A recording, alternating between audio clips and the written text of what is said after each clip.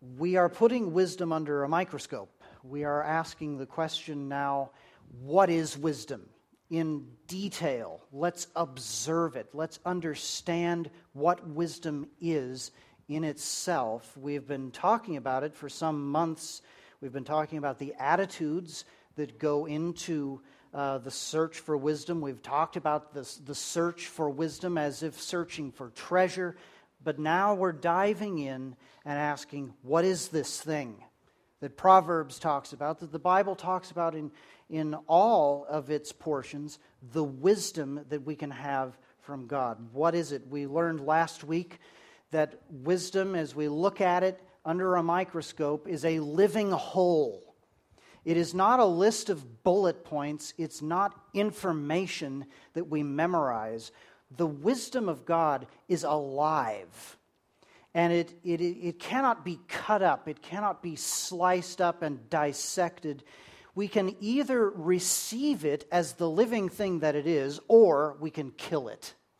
And so that is what we're dealing with when we talk about the wisdom of God. Changed the image last week a little bit to say wisdom is like a lion.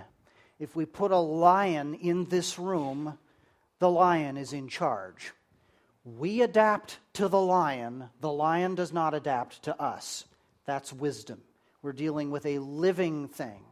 And it is the power and grace of God. It is literally the mind of God. So now we're going to talk about the wisdom of God under a microscope. What does it do as it behaves, as it exhibits patterns of action? What is the behavior of wisdom as we look at it under a microscope? I want to introduce you to a concept here this morning that I think is very important and that really summarizes how the Scriptures view the behavior of wisdom. Young people, you are winding down your school year, and so the dreaded worksheet is going to disappear from your lives for about 3 months. No more worksheets.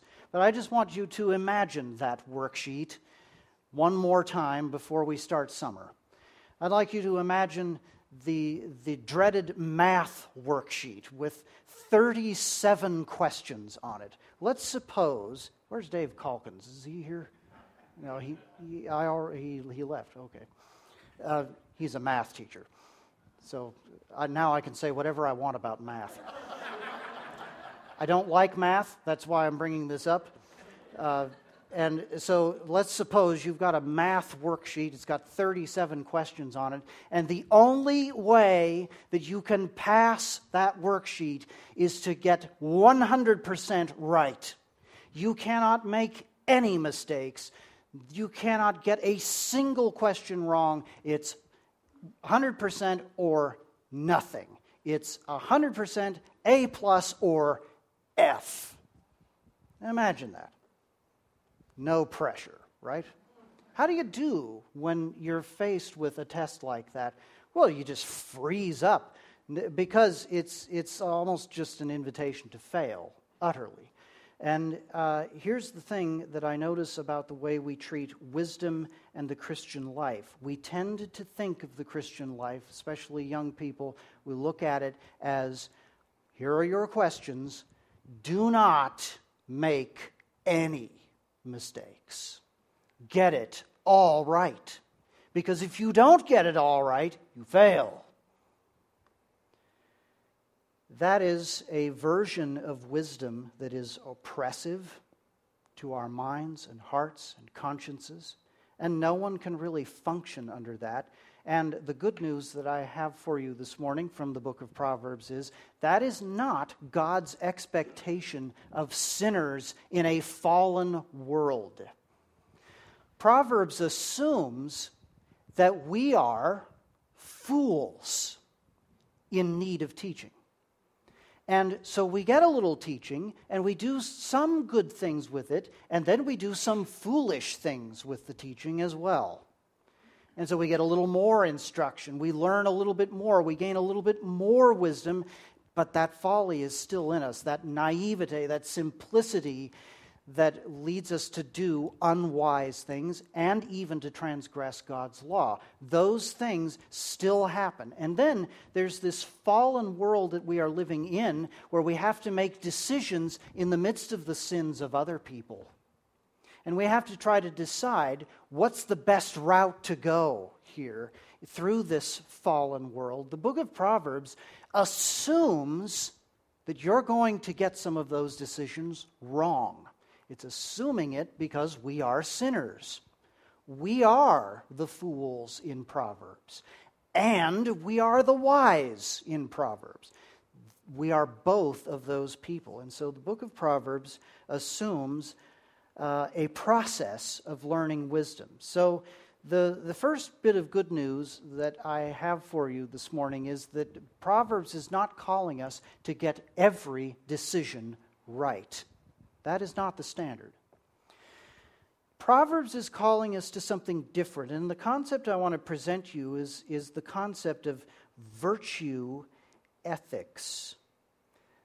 Virtue ethics is the idea, basically, that you may not do every individual thing right, but you build up the habits, the patterns, and the virtues that over time help you to get more things right and more and more and more.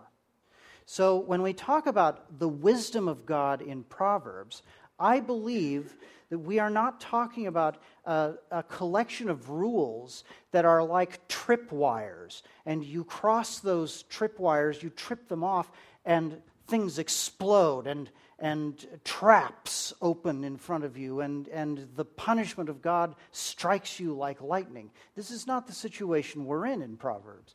The situation we're in, instead of trying to get every decision right, Proverbs is calling us to build up the habits that yield right decisions. In other words, you build up a pattern of behavior that every single day you want that pattern to get stronger, you want those virtues to go deeper into your heart, and over time, those virtues show you one more right decision and another one and another one.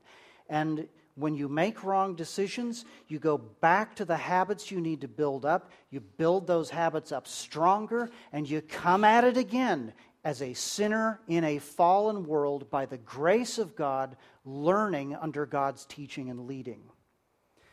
In other words, wisdom has a pattern of behavior.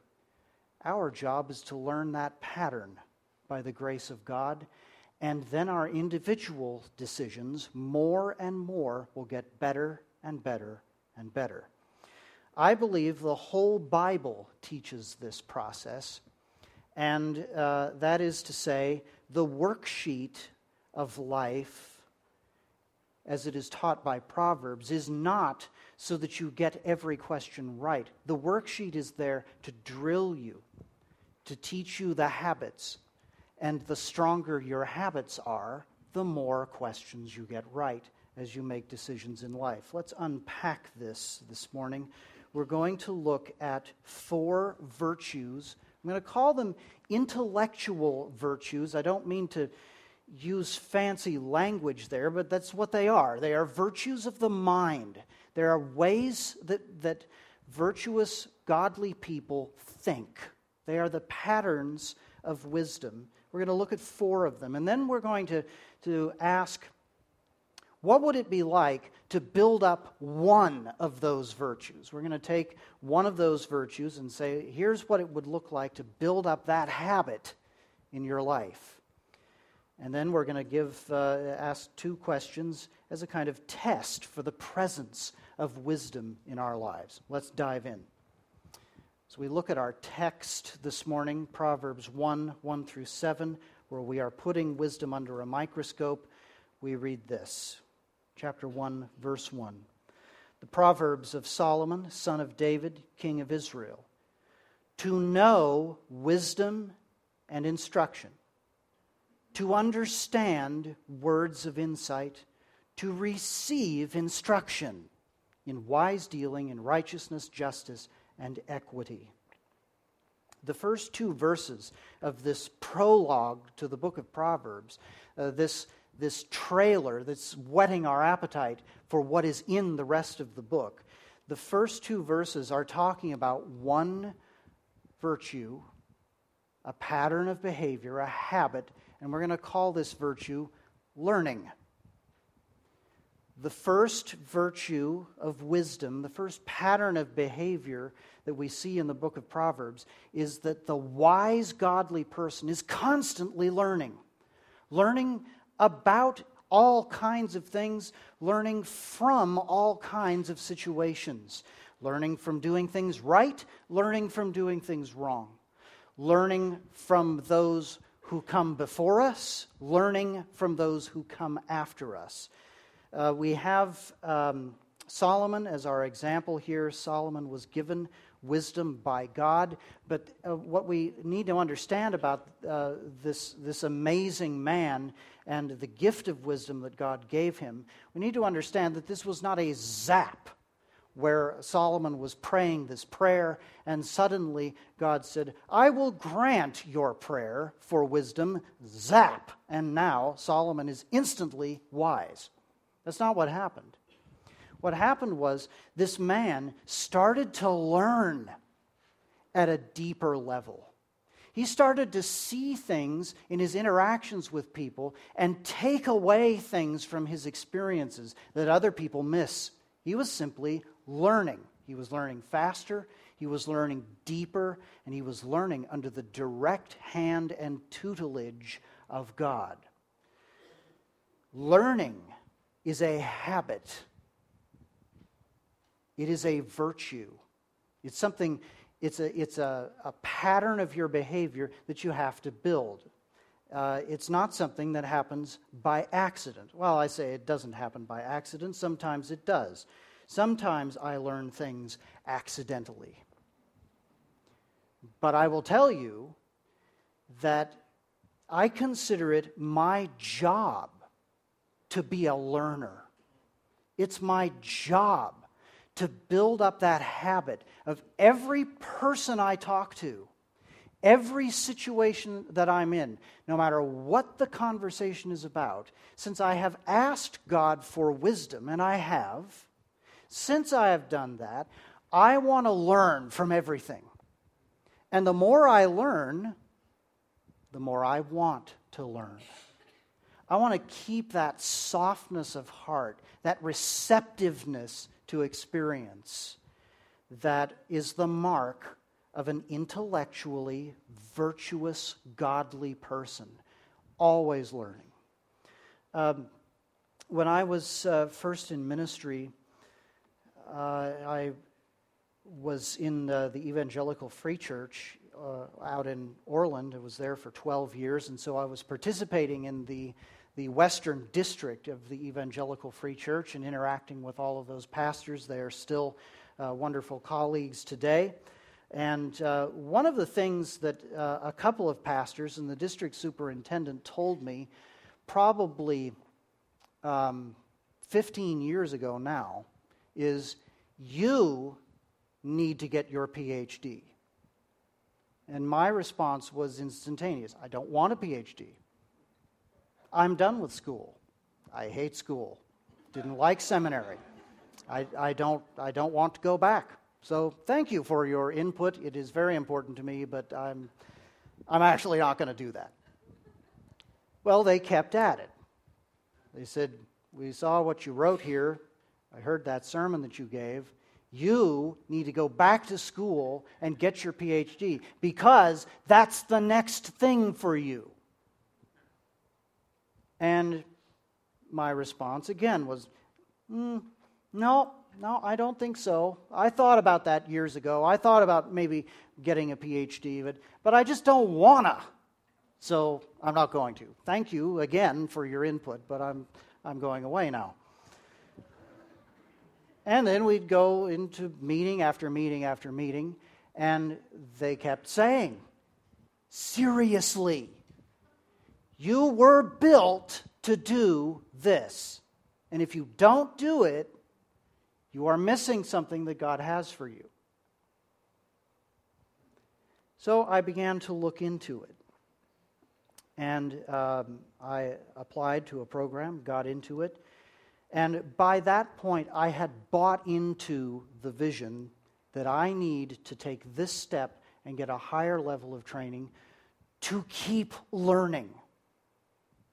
Because what I have, maybe it's good, but I need to stay sharp, I need to stay soft and responsive, I need to be under the training of men who are more experienced, have deeper knowledge, and are deeply schooled in the toolbox of scholarship. I need that.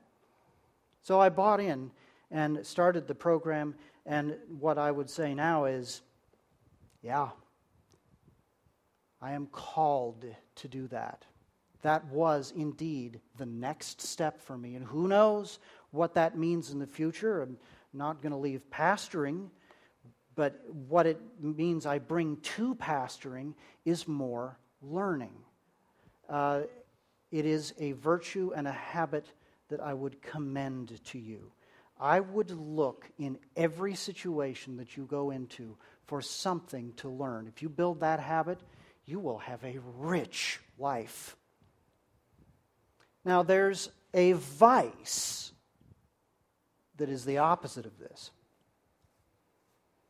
You might think of each one of these virtues when we go through it. You might think, what is the opposite vice? A vice is an evil habit, not just a bad habit, like eating too many French fries. It's not in that category. It's wrong. It's a pattern of behavior that is the opposite of a virtue. A virtue is a habit that is good, morally right. A vice is a habit, a pattern of behavior that is deeply wrong, and it's built into the structure of your life. The vice that is the opposite of learning is not ignorance, it's idle curiosity. We are in the age of Facebook. You can learn all the time. Just scroll more and more and more. And you can take in the information and you can say, oh, that's interesting. Oh, look at that. Isn't that neat? Oh, how cute. Oh, how disgusting. That makes me angry. And you can learn this way, and then you can dive into some area, and you can find a pathway on the internet where you can start forming all sorts of opinions about this area. Something in politics, something in religion, something in, you name it, cars, sports. There are veins in this world that you can mine. And you can gather up information. And there are Christians who do this with doctrine and theology. Early in my ministry, I pastored a church that was full of the idly curious. They read the first third of many, many good books. They never read them all the way through. And they wouldn't submit to any training about what was in those books. They were just, oh, look at that. That's brain candy for me. I like that. That's really interesting. Put it away, move on to the next thing. That is not what we're talking about. That will make you intellectually sick. Because it takes your intelligence and it just dissipates. It's like dumping out a bucket of water in the hot sun.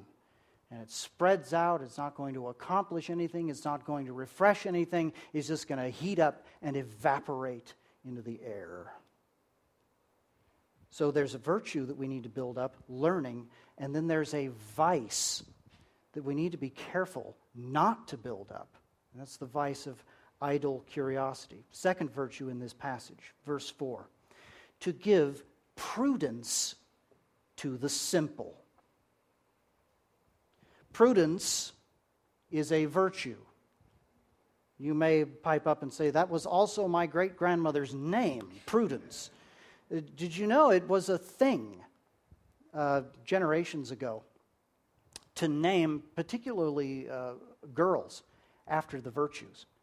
Chastity, prudence.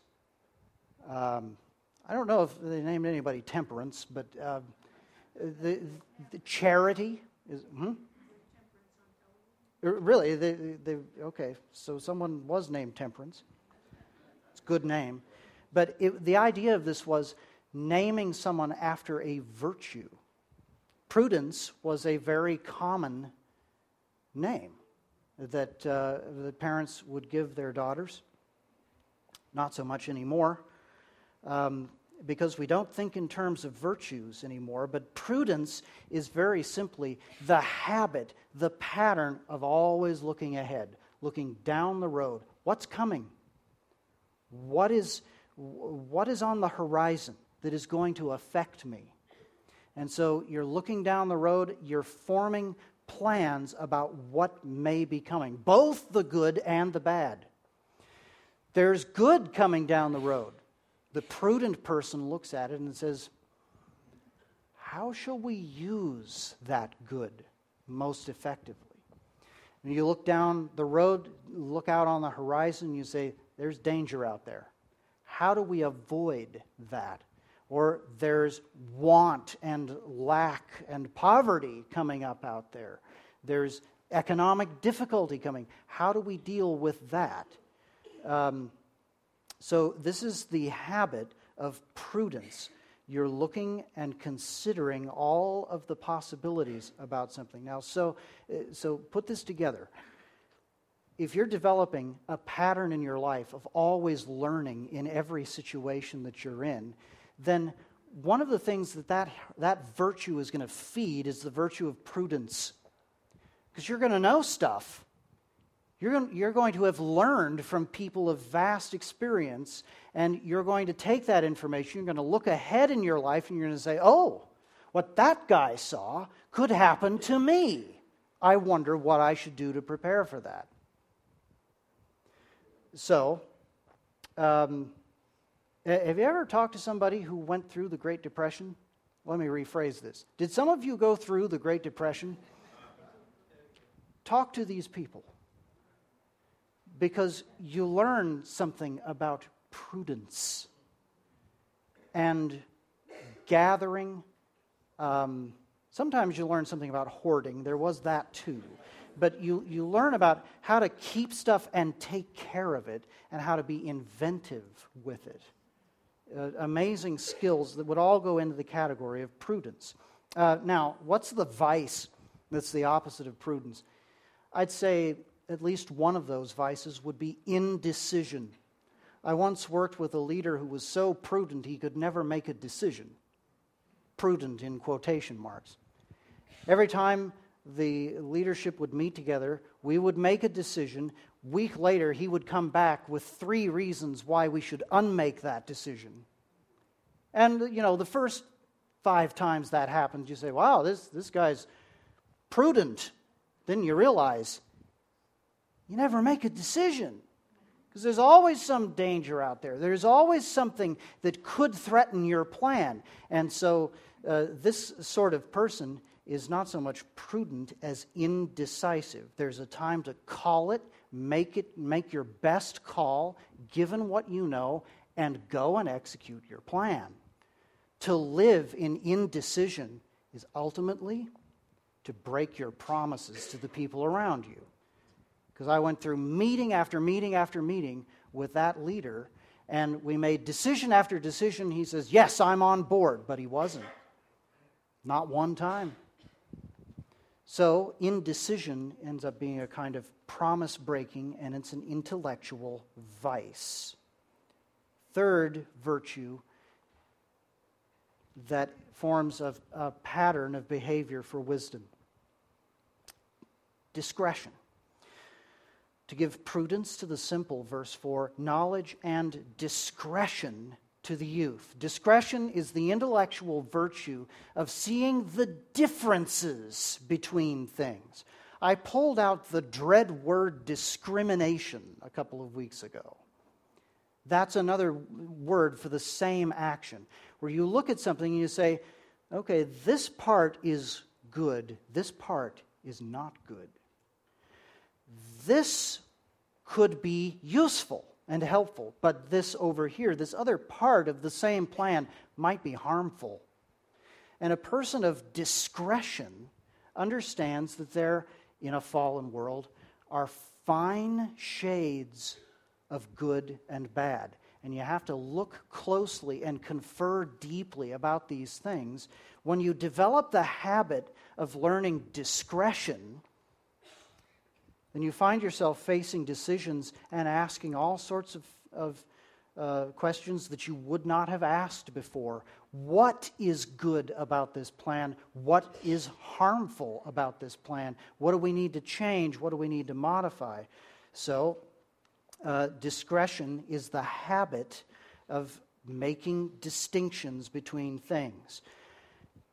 So, let me reframe this. If you are relying on words from the Lord to tell you what to do, can I commend to you the virtue of discernment? This is not a zap that comes from God. This is a process where God teaches you case by case, experience by experience. Here is how to distinguish between good and bad. And here are some ways that you can spot these differences and make decisions about them. We too often treat the Christian life as if we are puppets, and God just sort of moves us however He wants us to go. That is not how this works. I'm not saying that the Lord doesn't intervene and lead us and show us things and tell us things. I'm not saying that at all. I'm saying where God lives is in discernment. That's why He gives us His Spirit, to teach us to distinguish between truth and falsehood, good and evil, usefulness and harm. The vice that is the opposite of discernment, I would call it something like rationalization. Making up excuses to do the things you want based on distinctions that aren't real. I'm not getting drunk. I'm witnessing to unbelievers. That's not a distinction. That's a rationalization. Don't call it discretion. If you build up that habit in your life, then you find yourself making excuses for whatever you do and calling it good based on distinctions that are really worthless. So, keeping it focused here on the virtues, we want to build up a pattern of learning, a habit of being prudent, looking ahead. We want to build up a pattern of distinguishing between the fine shades of good and evil.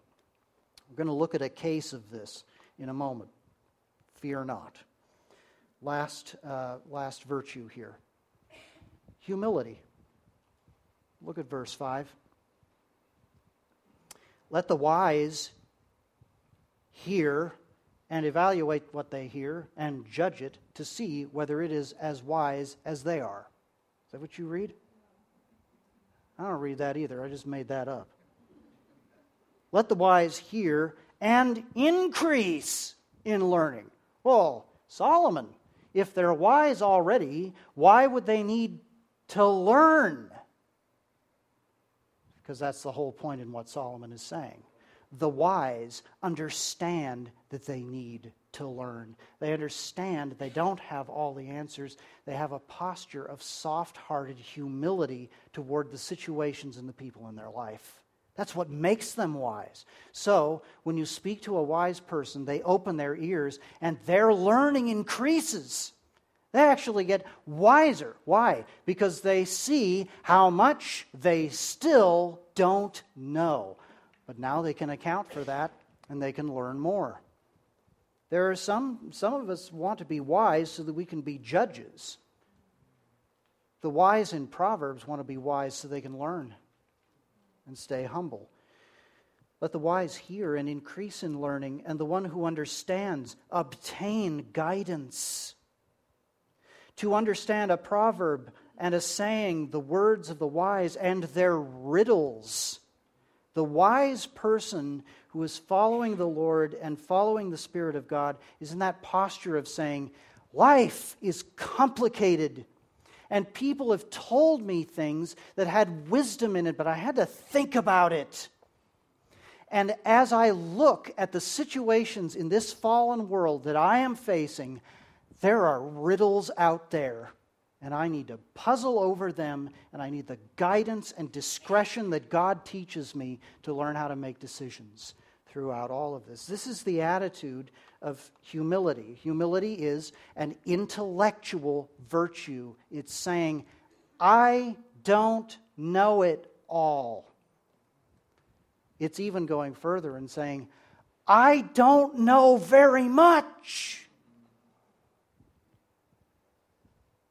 Maybe we can compare with each other what we know, but those conversations are kind of a drag.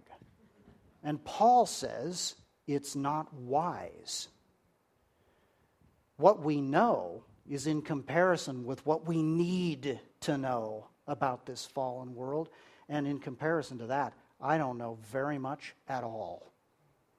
So I guess I'd better stick to the basics and increase in learning. This is the attitude of humility that we need to strive for. It's a habit. It's a posture. It's a pattern of behavior, and it doesn't happen by accident. There's no zap that makes you humble.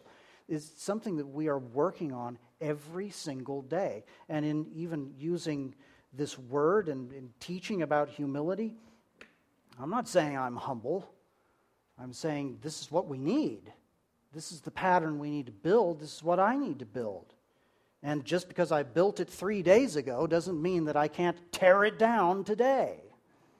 So, the vice, on the other side, the opposite of humility,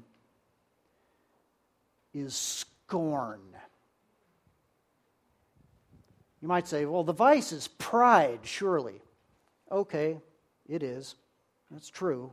But I'm going to use the word scorn because that is a pattern of behavior where you express your superiority over everything and everyone around you through sarcasm, insult humor, put-downs, judgment, unrelenting scorn. It's the opposite of humility.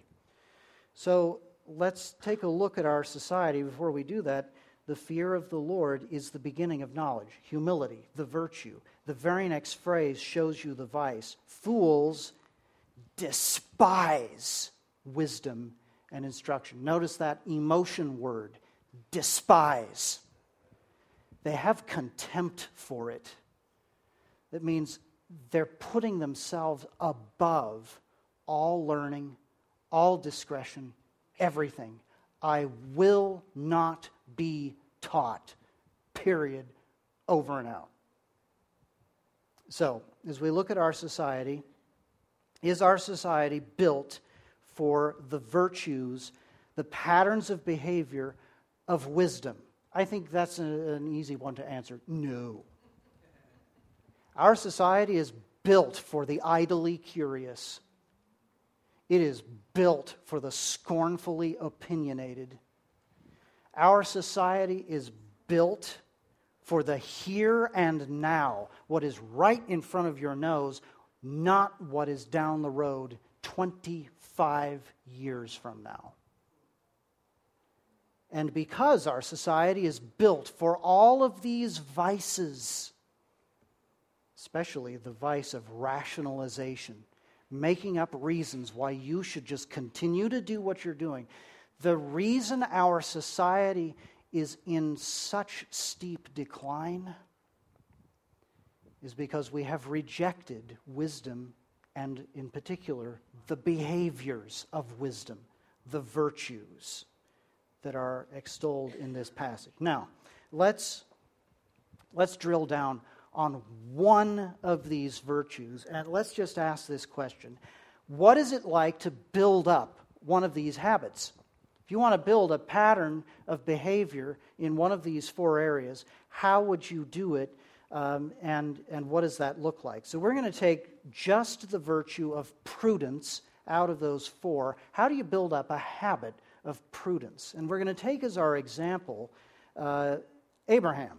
I'd like you to turn to Genesis 13.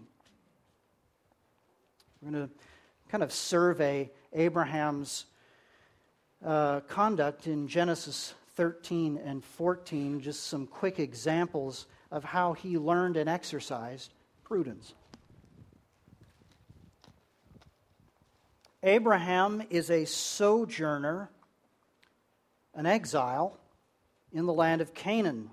The land of Canaan is like our country. It is filled with moral, spiritual, and physical danger. There is sexual sin all over Canaanite society, in every family. The whole society is structured so that sexual sin just keeps reproducing itself in life after life. And furthermore, it is violent, it is idolatrous. No one in this society worships Yahweh, the living God, the God of Abraham. No one, except Abraham and his people. Abraham has a problem in this society as he wanders around. His flocks and his family have gotten too big for the amount of land that they're on, and his nephew Lot has his herds and flocks. Abraham has his, and their herdsmen are quarreling. You know this story, so they need to divide and go different directions so that they don't have strife day in and day out.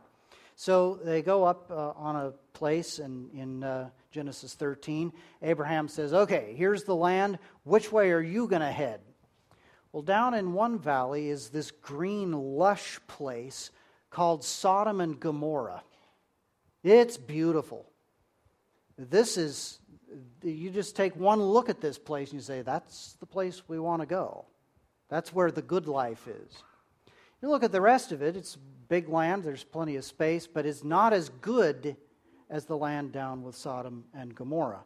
Here's the first thing. In order to build a pattern of prudence, you have to trust God.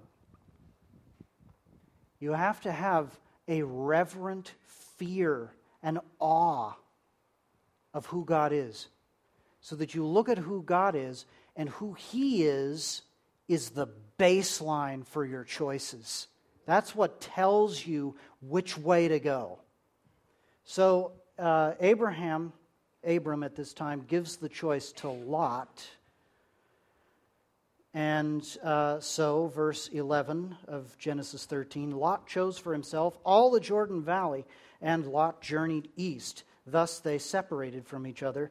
Abraham settled in the land of Canaan, while Lot settled among the cities of the valley and moved his tent as far as Sodom. Look at the next verse. Now the men of Sodom were wicked, great sinners against the Lord. I know everybody goes right to the issue of homosexuality there, but that was only one issue of many in that city that made it an incredibly dangerous place to be. So Abram gives the choice to Lot and basically says, whichever way you go, I will go the other way. Lot chooses to dwell in Sodom in the midst of all of that wickedness, not exercising prudence. Abraham goes the other way. Look at what happens right after this, verse 14. The Lord said to Abram, after Lot had separated from him, lift up your eyes and look from the place where you are, northward and southward and eastward and westward. For all the land that you see, I will give to you and your offspring forever. I will make your offspring as the dust of the earth, so that if one can count the dust of the earth, your offspring also can be counted. Arise, walk through the length and the breadth of the land, for I will give it to you. You know what the Lord's affirming there? You and I, Abram, we're like this. No daylight. You're walking with me. You fear me. You revere me. And I am with you. I am going to give all of this land to you. So don't worry about Lot. Don't worry about any of that. Just follow me. So Abram, verse 18, moved his tent and came and settled by the oaks of Mamre, which are at Hebron, and there he built a great big house and settled down to live the good life. No. He built an altar to Yahweh. We're going to worship him here in the middle of all of this.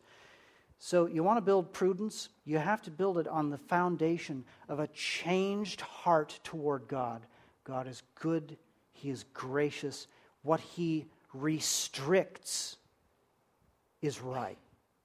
What he provides is right. Everything that comes from his hand, even the trials that he allows, will be turned for our good. I'm following him.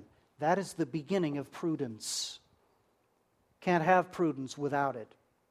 All you can have without the fear of the Lord is expertise. And you know how great that is.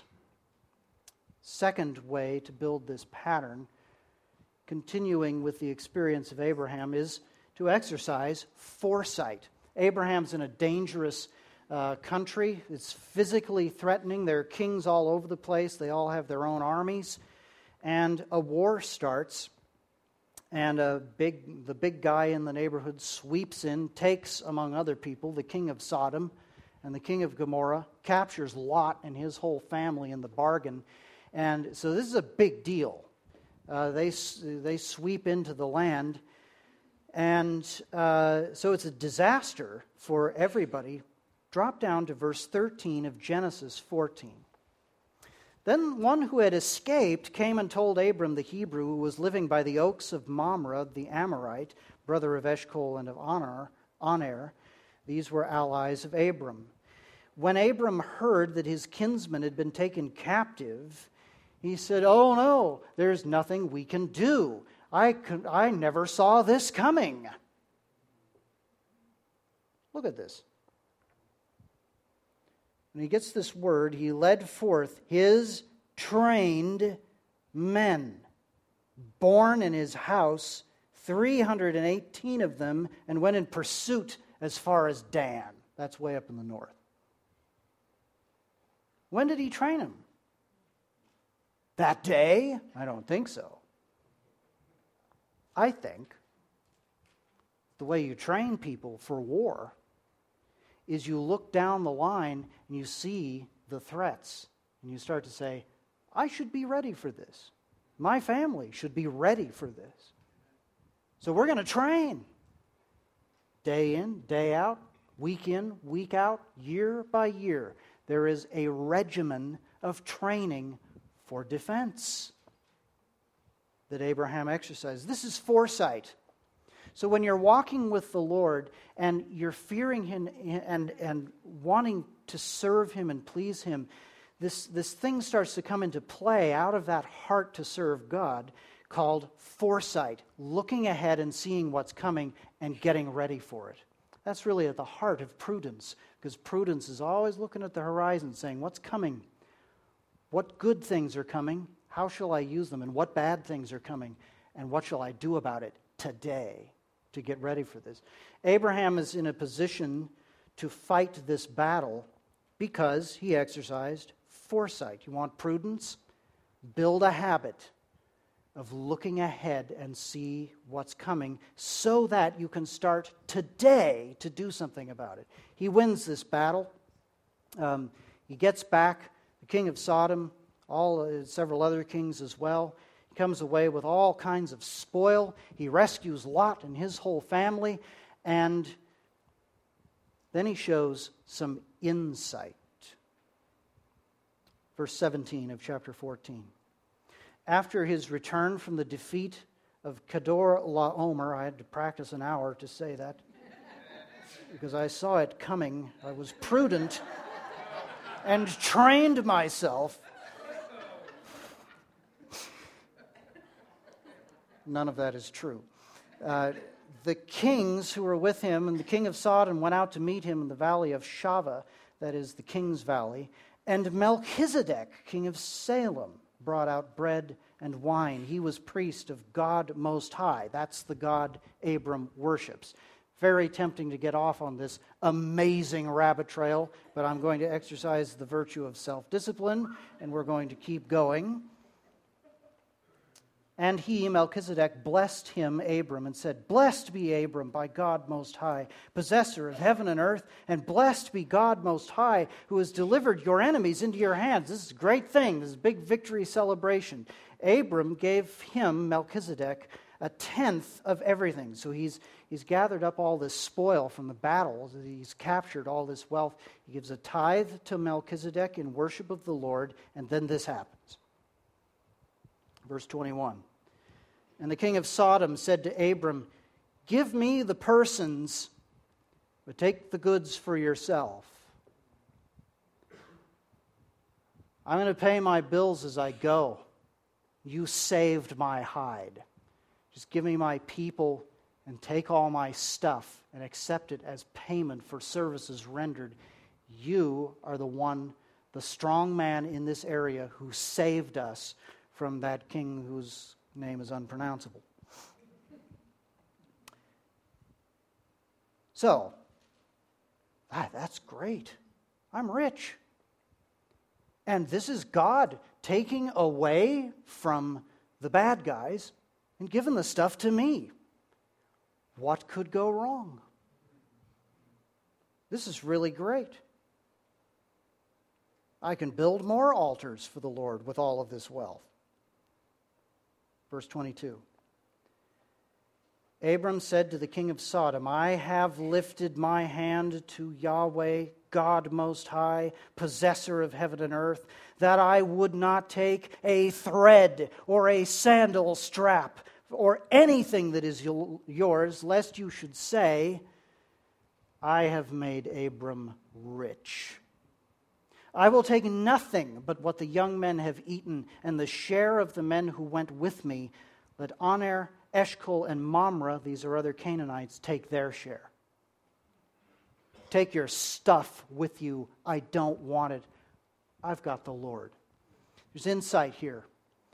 He's saying, I'm not going to be bought off with gifts from that guy. What's he doing here? He's preserving his financial independence and his economic power base by not making himself dependent on a wicked man. This is insightful. It's prudent. So if you want to build prudence, by the way, notice how the other virtues we mentioned come into play here. Abraham has spent time learning. He has spent time training for war. That's more learning. He got the foresight to see what was coming by all of this learning. And he shows his insight by that he's got a habit of discretion. He distinguishes between the good and the bad, the useful and the harmful. You see how all of these virtues are coming together in the one virtue, prudence. So the good news here is all you have to do is start on one. Just build one of these virtues into your life. You'll end up with all of them. Because one of these patterns is just an entryway into all the others. Nevertheless, Abram shows insight here. So if you want to build prudence, you start with the fear of the Lord. That sets your priorities right. And then you start looking ahead. What's coming this week? What's coming next month? What bills are we going to be looking at in August? What is coming down the line in 5 years? Well, Jesus told us not to do that. I'm sorry. This is Jesus talking in Proverbs. It was Jesus talking in Ecclesiastes. What he says is, don't put your confidence in money. Definitely don't shift your confidence there, because that is to lose the wisdom of God. But we are to look ahead, plan, and be insightful about our priorities. So how do you build this pattern of prudence? Just break it down. Look ahead and ask, what are my priorities? And I need to learn those priorities from the living God who will care for me and protect me. One last thing that I would commend to you. is that Abram, throughout his conduct in Canaan, remains a free man. He has options. He has liberty. And part of prudence is guarding your options and keeping them open, not overcommitting, not getting underwater in your financial commitments, all of these kinds of things, so that you can retain the freedom to do what you need to do as the Lord leads you in your life. So, this is just a focus on one of these virtues that we need to build. And as I say, the good news is just start building this one. You'll build 3 or 4 more virtues because they all feed each other. Let's conclude this morning with a couple of tests. We've got wisdom under a microscope. Let's make a test for the presence of wisdom in your life. 2 questions. What is your attitude toward being taught?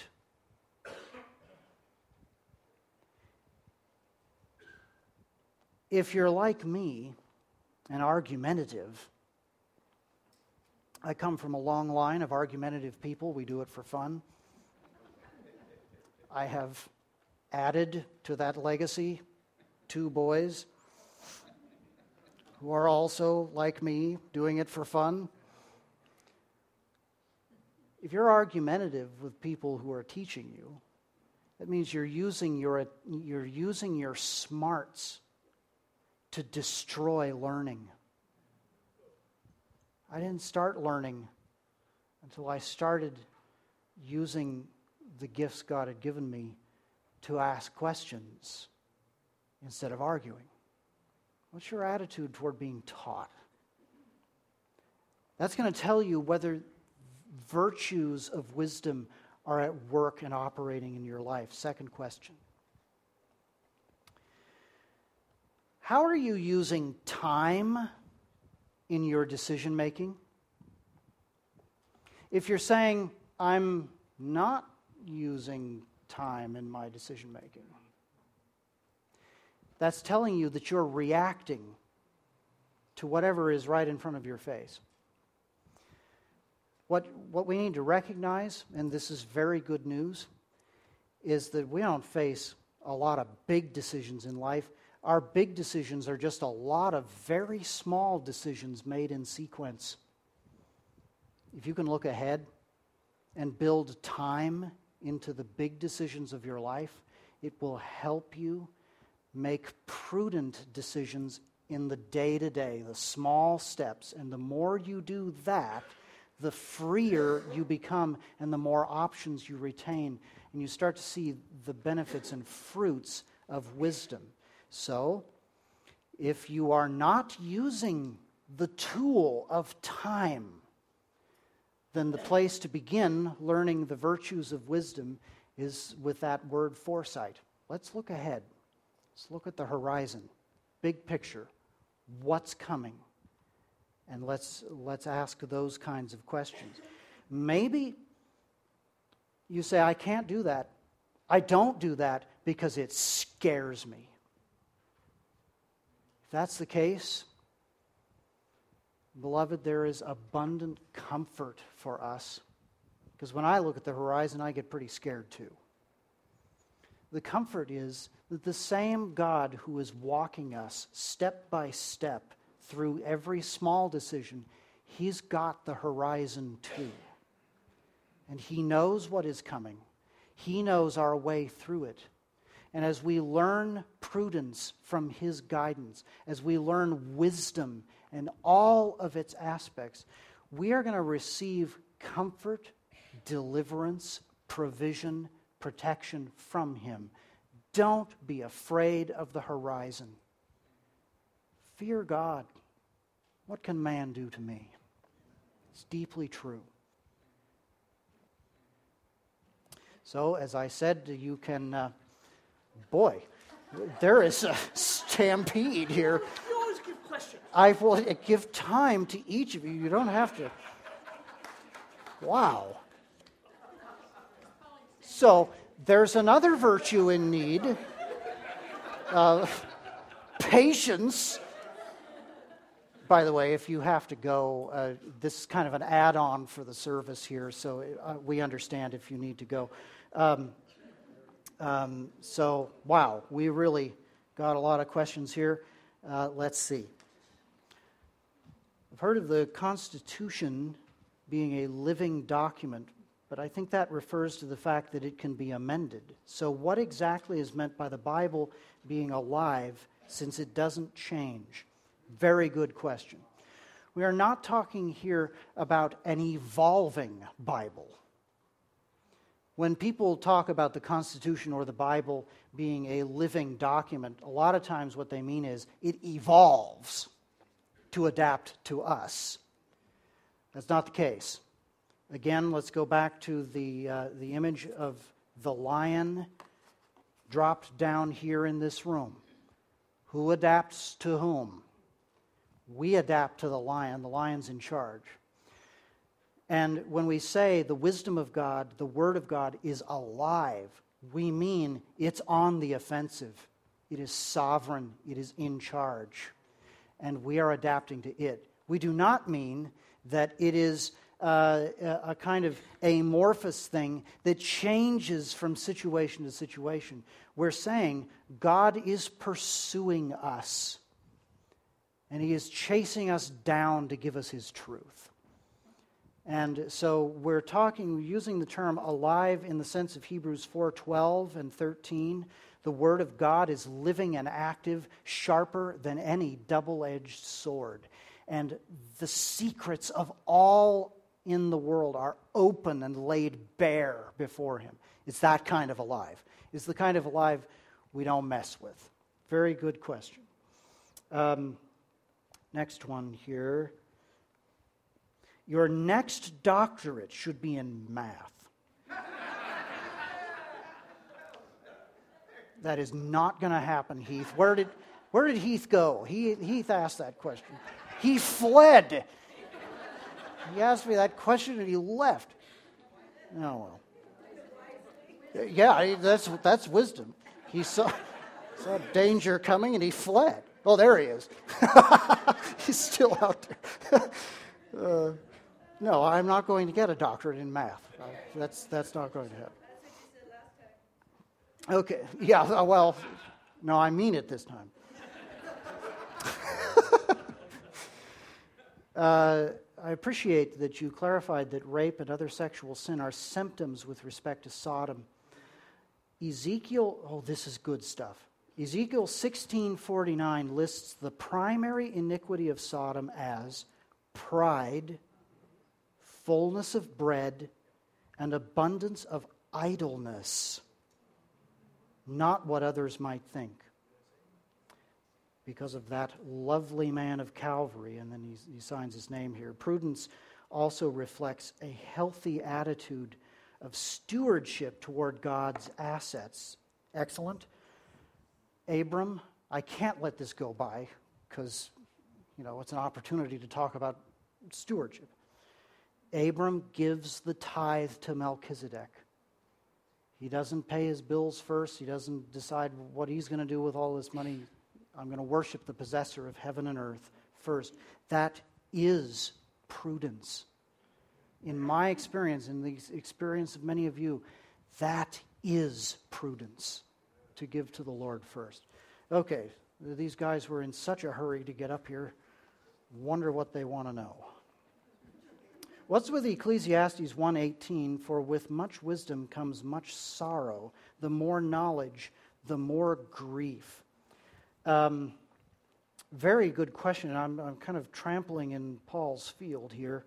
But as I take a stab at that, one of the things that Ecclesiastes is about is the fallenness of the world. And so to become wise about making decisions as a sinner in a sinful world is to become deeply acquainted, more acquainted than we ever wanted, with how sinful and dark this world is. Because when you actually begin to look at the horizon and account for these things, there's a weight on your spirit. there is also comfort for that. And that's why we need to be worshipers and enjoyers of God, not just expressing woe over the condition of the world. A very good question. Another crack here about math.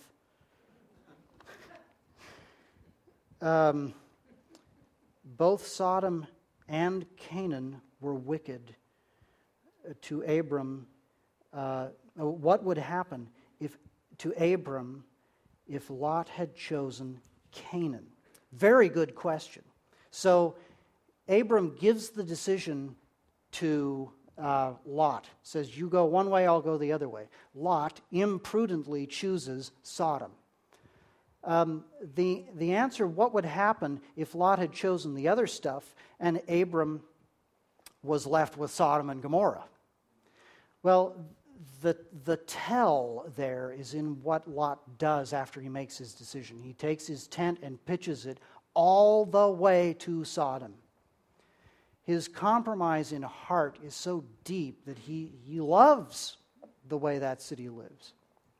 And he wants to be up next to it.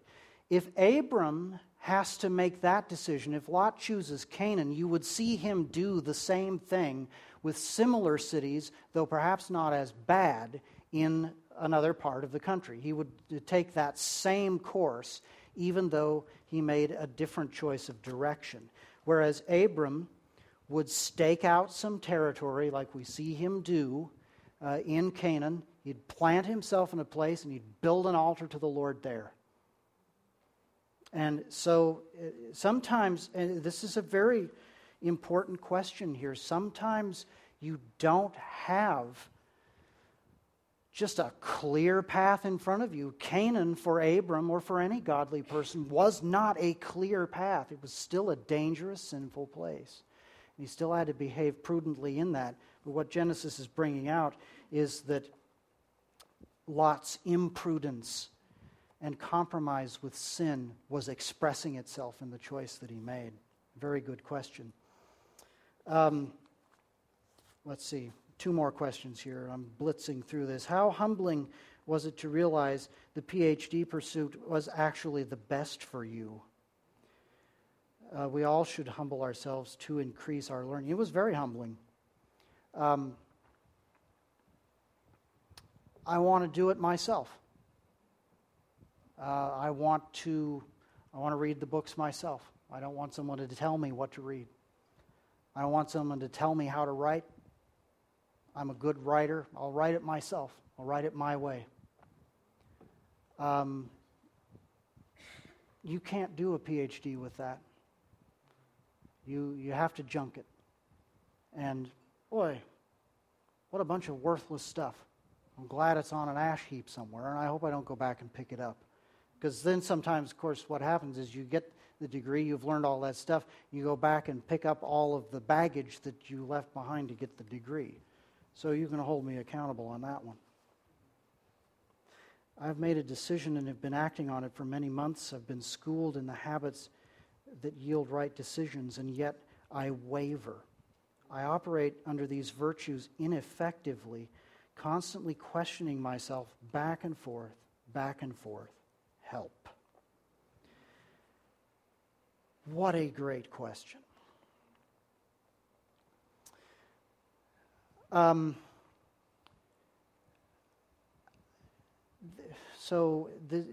are many different ways to go at this. One way would be to say, okay, take a look at the vices, the patterns that you've built into your life that you are continually, that are undermining godly decisions. What are those vices? Pick those off one at a time. So that would be one way. And I think there's some wisdom in that, some merit in that. But I have ultimately found there's only one way to keep going forward in the Christian life, and that is to love and fear the Lord Himself. He knows the things in my heart that need to be torn down.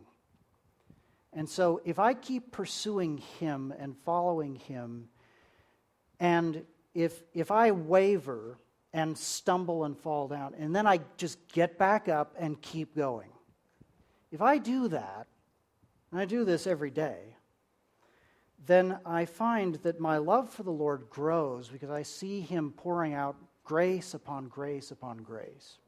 Then, because my love for Him grows, I find I want different things.